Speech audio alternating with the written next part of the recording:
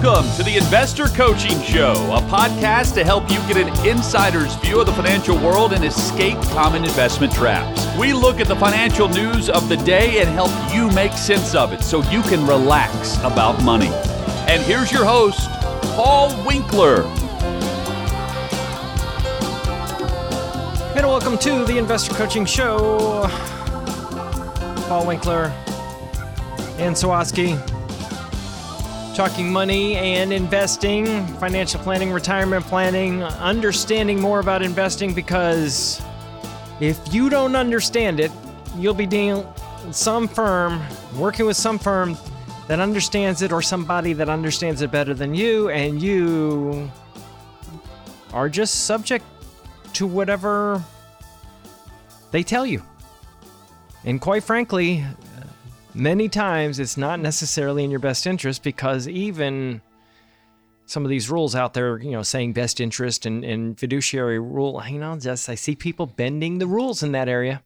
And I see companies saying that we are this and we're supposed to be subject to these rules, and they're not doing.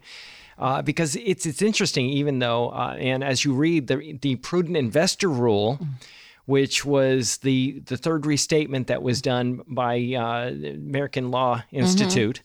That's the gold standard for lawyers with regard to and what's interesting is, even in that, if you read it, it tells you, says, that they're faced with potent evidence that these efforts are futile to try to do the things that we've been talking about on this show forever that you shouldn't be doing: stock picking, market timing, tactical asset allocation, use of past performance. They say there's potent evidence that this isn't good, but they don't come out and say you absolutely can't do it. Right. Which I think is so interesting when you actually read the ruling. It doesn't say you can do it. Just because the speed limit sign says, a certain thing doesn't mean that people don't get away with running faster. But it's not even it. It's just literally, it's like, a suggestion. Don't try this. It is.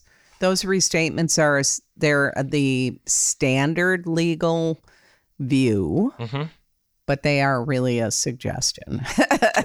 So hence, you got to be very, very careful. And that's why I think education is such an important thing. And that's why this show exists, for that particular reason. So, Ann, I know you've got some more stuff there. I'll let you run with it. You had, I forgot what you said you were talking about, something to do with clients, how they come up with retirement benchmark or where goals or where they want to go. Was that it? Yeah. I thought this was interesting because it's really gets you thinking. Participants wing retirement savings goals. There was a study by a company called Escalent, and they found that 40% of participants, now this survey, by the way, I should say, they surveyed 4,000 participants in a 401k plan. That are actively contributing or have at least $5,000 in a former plan. So these are people that are using retirement plans, employment or employer retirement plans. And the survey found 40% of participants admit to judging their retirement savings off the top of their head. It reminds me so much of the idea that if you don't have a goal or you don't know where you're going, any road will get you there. Yeah. It's just literally go, where do I want to go? I want to go, I don't care. Then you get on the road and you start driving and you end up, where you didn't intend. Yeah. But you don't know it till, you get there and go, wait a minute, I want to go to I thought I was going to California. Yeah, I thought I was going Oregon. to California. Or even worse, I'm in New York. Yeah. So 40%. Yeah. Just judge it off the top of their head. And it's like being a rudderless ship. It's just like I have nothing, no guidance. I don't know how much I should have, and that's something that's something that can be known. Oh, absolutely.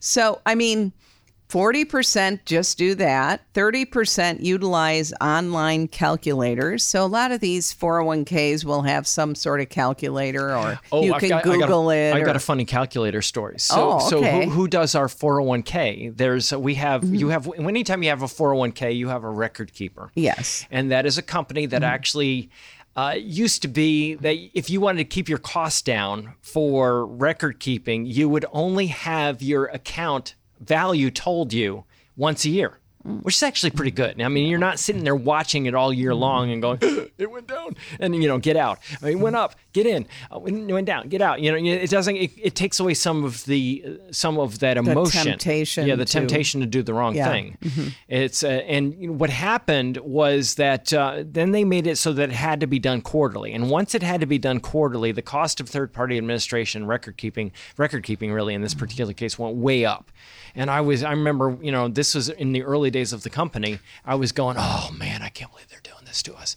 You got to do it. And then what happened is computer technology started to catch up, which was, yes, beautiful. Then you could get daily valuation and it cost hardly anything. And that was a really beautiful thing.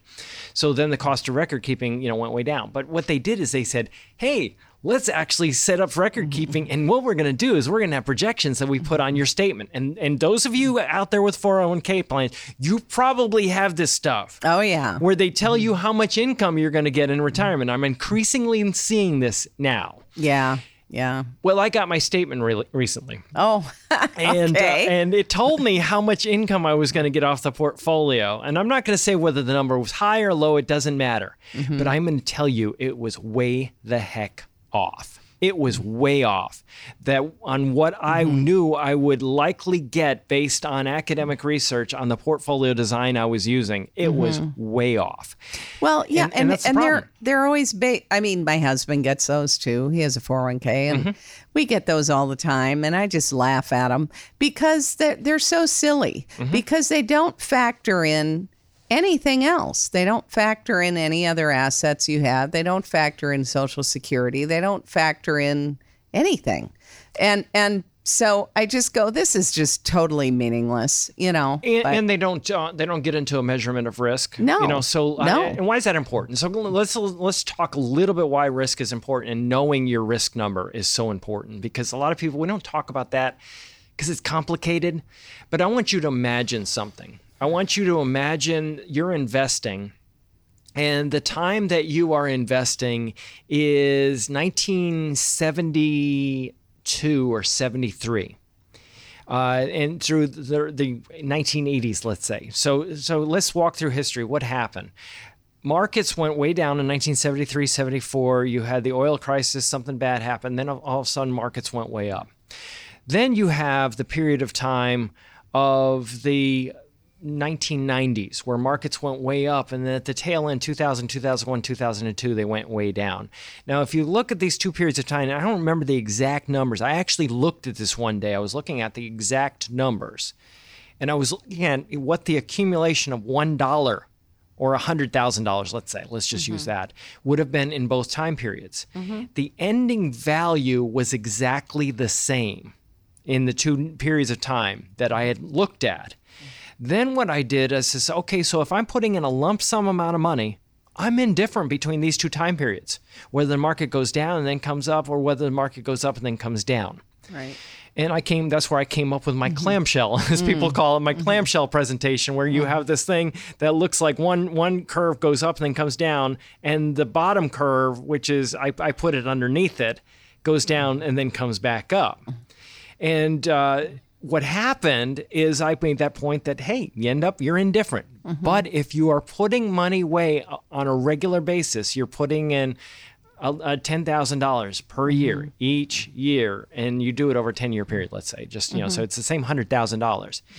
In the first scenario, you keep paying a higher and higher and higher and higher price because the market kept going up. And then when you have the most amount of money, it drops just before retirement. And that happened to a lot of people.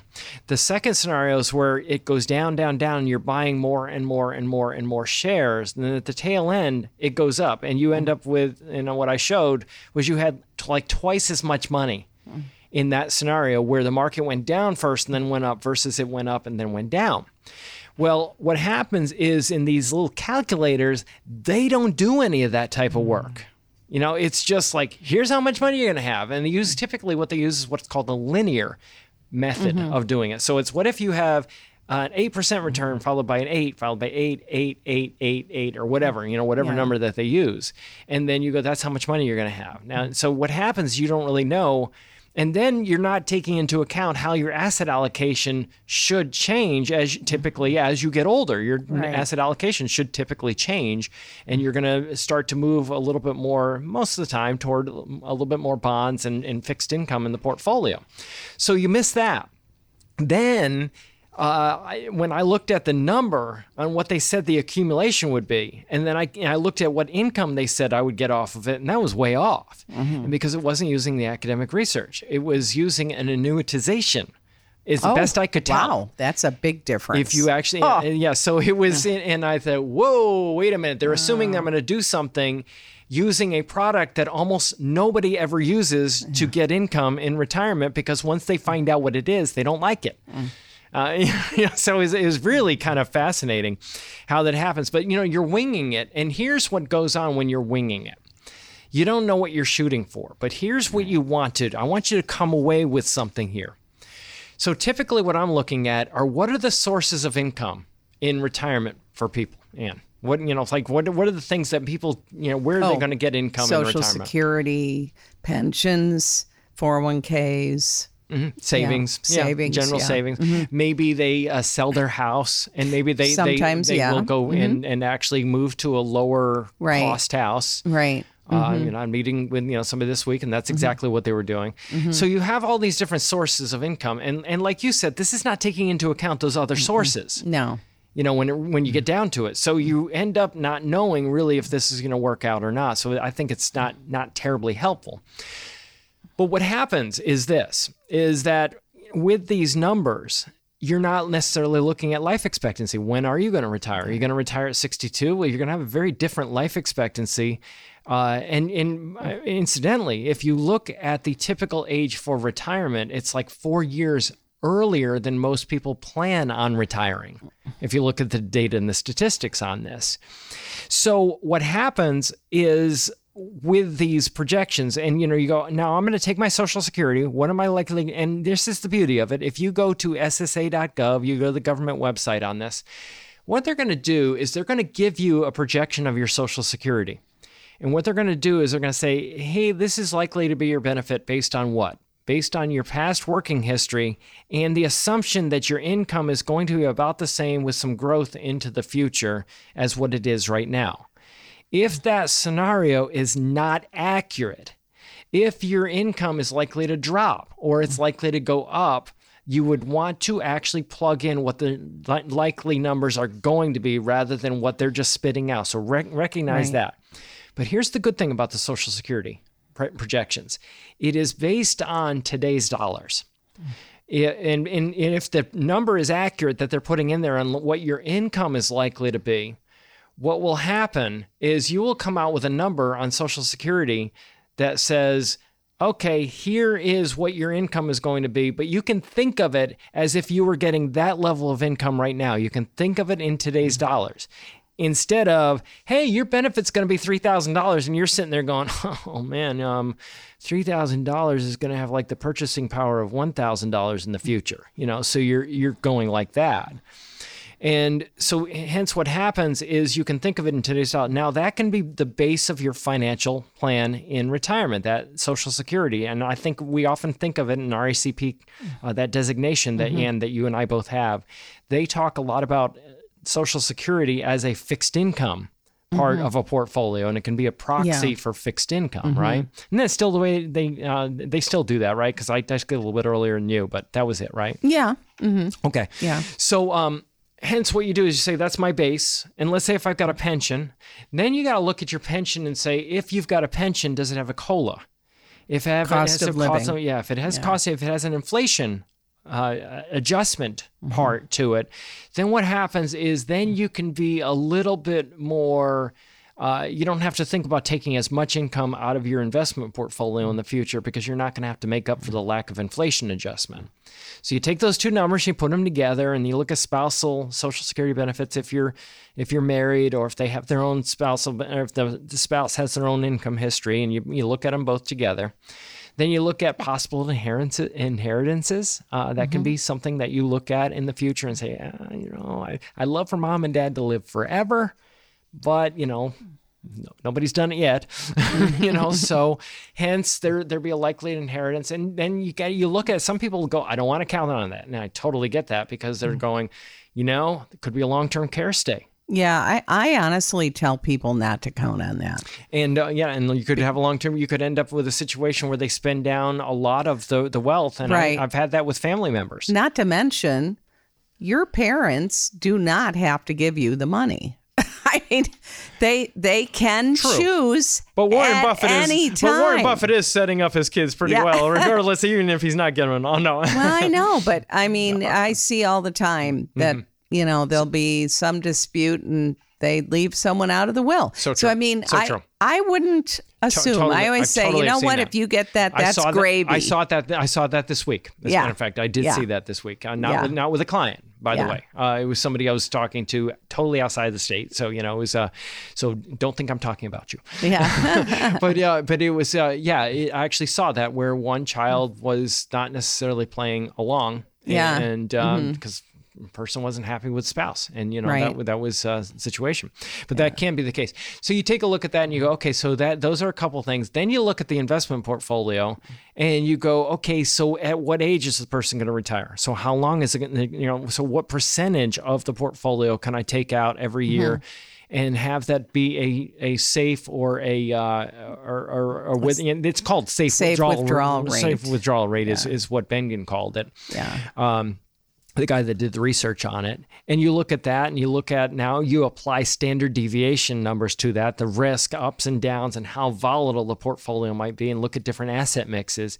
But that's how you come up with it. So if you have one of those 401ks that is projecting that for you, recognize, that's my main point, is that, you just can't rely on that number because it just misses way too many things. And the other thing I thought was interesting is it says here, many participants doubt their future ability to convert their retirement savings to real income. They don't grasp how much money is required to live comfortably in retirement. So and I find this all the time when I talk to people.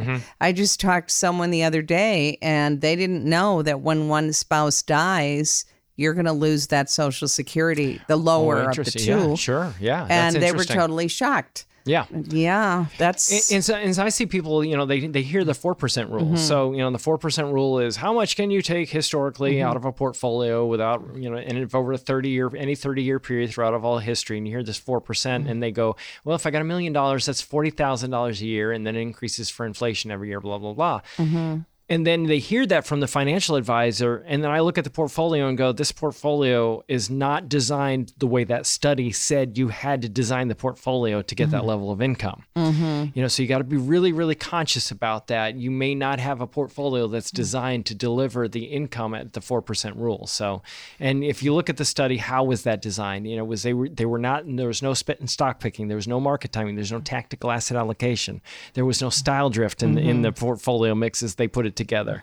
And then, what they had is a lot of different asset categories, especially Bengen's later research, where he started adding value and small value and international large and international small and so on and so forth. So you got to be really conscious about not having a number. But if you do these things and you're going, how much income am I likely to have? Knowing the asset mix, here's the beauty of it. And this is knowable. I think it's really just good that you know that this is something you can with some degree of confidence know.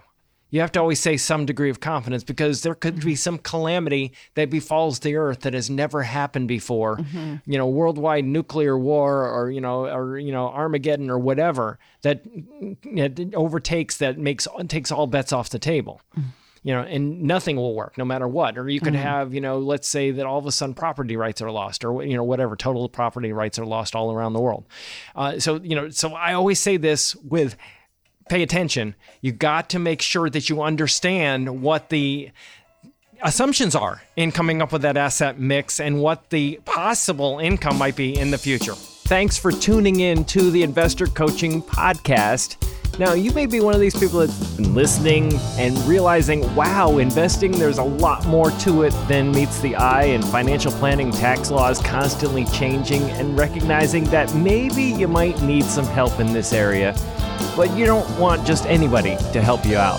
So we have 10 offices in the Middle Tennessee area, and everything that we do is fee only. We align our interests with your interests. So you can get an initial 15-minute phone call with any one of our offices just by going to paulwinkler.com/call. That's it. Every one of the offices is run by somebody with 20 plus years experience. They're all degree planners. They all have academic backgrounds in investing, and you can get the help that you need. So if you want to set up a complimentary phone consultation, just go to paulwinkler.com/call. And we look forward to seeing you soon. Okay, so when we invest, lots of different things that we might be thinking about investing in. Some people, big on real estate, and it's a job. Real estate is a job. And it's, one of those jobs that some people love, some people don't necessarily love so much. But that's a job, but it can be an investment. But technically, when we put together portfolios, we don't hold real estate in portfolios, because when I own stocks, I own companies that own lots of real estate, already have lots of exposure to it. But that would be one thing. You look at stocks, you look at real estate. People say gold. I invest in gold. It's not an investment. Sorry. Gold just goes up and down in value based on supply and demand. And you hear all this stuff. I saw an ad for gold this week, and it was just like, hey, this is a great hedge against inflation. It's a horrible hedge against inflation. It has not been a good hedge against inflation historically. Some of the worst inflation we ever had, gold had the worst performance. So it's just really the opposite many times. But it sounds good. It sounds, or people ask me, a cryptocurrency. Paul, is that a good investment? No, that's not an investment either. There's no cost of capital. It goes up and down in value based on supply and demand. So then you got stocks, and you have different types of stocks, large, small, large value, all these different areas, different asset classes. Then you got bonds. That's another asset category that you would look at in an investment portfolio, and you say, well, as I get older, I heard I should hold more bonds. And sometimes, yes, that is very much the case, that you might hold more to provide stability against market downturns, stock market downturns in particular, and holding types of bonds. But not all bonds are created equal. No, and that's what we are going to talk about today is, here's an article, Long Treasury ETF plunges record 48% as market meltdown worsens. So 48%. 48%. So this is, and I'm just going to pick on this particular fund, but you know what? This is going to apply. It's not just this fund. Mm-hmm. This is the type of bond that we're talking about here, okay? So they said the iShares 20-plus year Treasury bond ETF. So this is an ETF that's investing in 20-plus year duration bonds. So these will typically be either very long-term government or corporate bonds, but they're very often real estate, mortgages and different things, to go out that far. But, and it's all about interest rates. So the longer the duration or the holding period of the bond, so this one, 20 plus. Duration is the measure of interest rate risk, is what Ann's talking about there. So if you have a duration of 20 and interest rates go up 1%, your bond goes down 20%. Yes. If you got a interest rate decline of interest rate increase, of 2%, then you have 20 times 2 or 40%. So that's basically what that is. Exactly. So here's the thing. This particular fund has dropped 10% this year already. And that follows a 33% plunge last year and a 6% drop in 2021.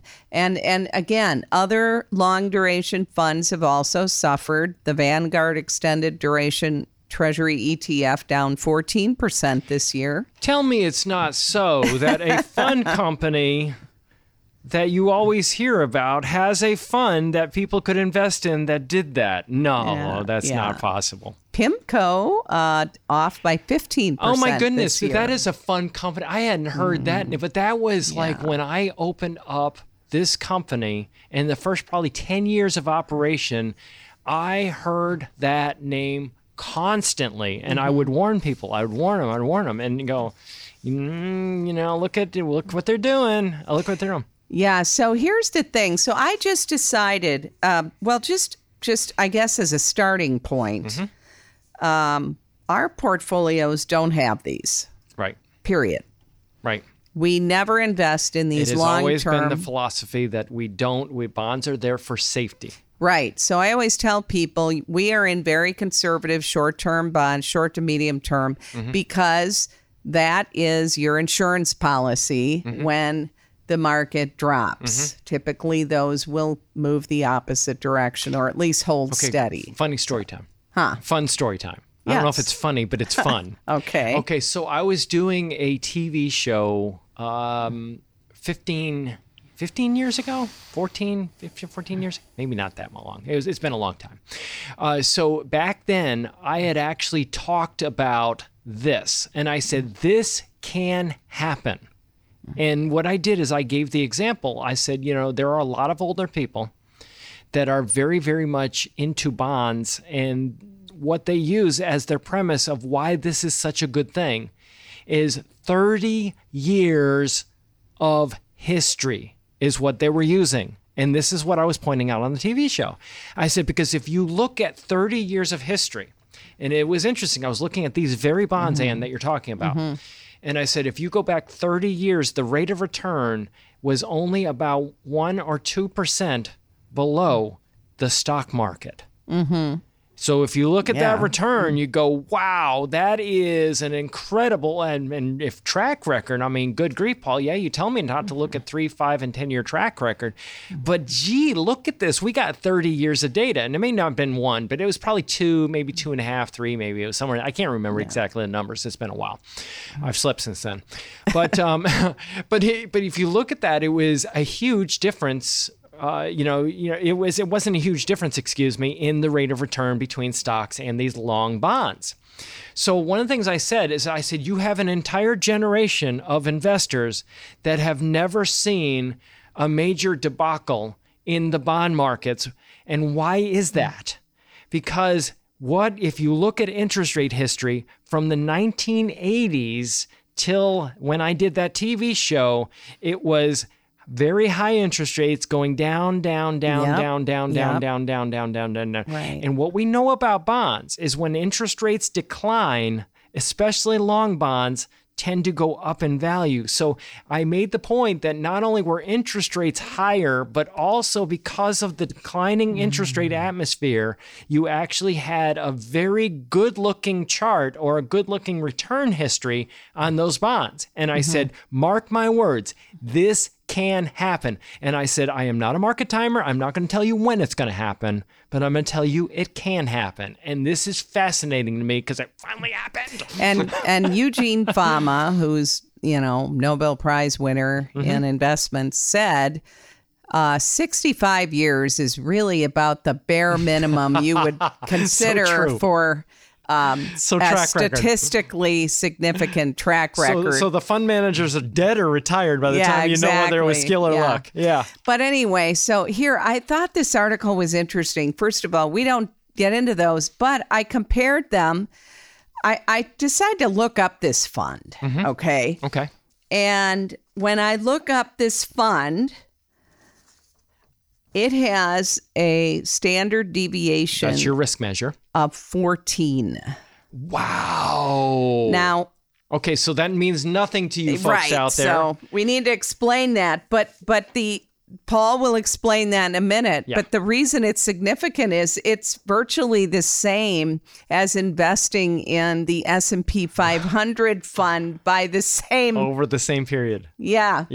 That's unreal. So what that means is, let's say if I have an expected return of 10 and I have a standard deviation of 14, then if I want to guess what my returns will be over the next calendar year, if I guess 10 plus or minus 14, I got a 68% shot of winning that bet. So, 10 plus 14, 24, 10 minus 14, negative 4, 68% of my returns historically would fall between those two numbers. But I've got to go 2 times that 14 if I want to get 95% confidence. So I take 2 times 14, now we got 28, 10 plus 28. I could have a risk of a 38% return. Right? Or negative 28 on the other side because I got to go the 10 minus, what did I say, 24?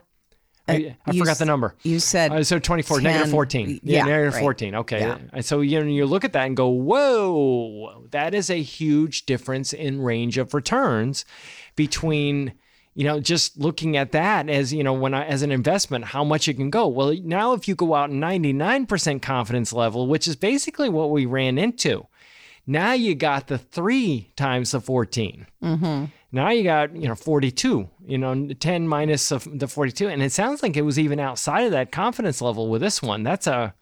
That was a short run. That was a short range. It sounds like they were, if you look at even longer range standard deviation, because typically Morningstar looks at a short period of standard deviation range. Yeah. And in this case, I think this was over 10 years, but that makes sense. But the maximum down draft on this, or down period, it was 41.79% down. Yeah, so that's outside of the 3 standard deviations. Yeah, and here's the thing. That's for people that are thinking they're investing in something conservative. Yeah, that's what we call a tail risk. So now you look at short-term treasuries and 1 to 3 and 3 to 7, which are what we are in. Mm-hmm. If I looked at the period, just because this was the longest I could find on Morningstar that had all of them, mm-hmm. and from 2007 to now, mm-hmm. that 20-year fund, mm-hmm. that 20-year bond fund, mm-hmm. returned 1.86%. Well, that's pathetically low, right? Right. Pathetically low. 1.86% for the same risk as the S&P 500, which over that period returned 202%. So, why would you ever want to take that kind of risk? Right, exactly. Risk-return trade-off is pretty pathetic. Right. And if you look at the 3 to 7 year fund, it returned 13% over that period. And short term's 1.28. And it's because because of the shape of the yield curve over that time. Yeah. So, that may be a little bit beyond what we're talking about right now, but that is a big difference. Hey, this is Paul Winkler. Hope you enjoyed today's edition of the Investor Coaching Show. You want to learn more about what we do? Go to our website, paulwinkler.com. You can watch some of the videos there, and if you're not already a client, you can set up a free initial consultation. Until next time, I'm Paul Winkler, reminding you that I believe that more educated investors are more confident investors, and confident investors are more successful investors. Have a great one. Advisory services offered through Paul Winkler, Inc., an SEC-registered investment advisor. The opinions voiced and information provided in this material are for general informational purposes only and not intended to provide specific advice or recommendations for any individual. To determine what investments are appropriate for you, please consult with a financial advisor. Paul Winkler, Inc. does not provide tax or legal advice. Please consult your tax or legal advisor regarding your particular situation.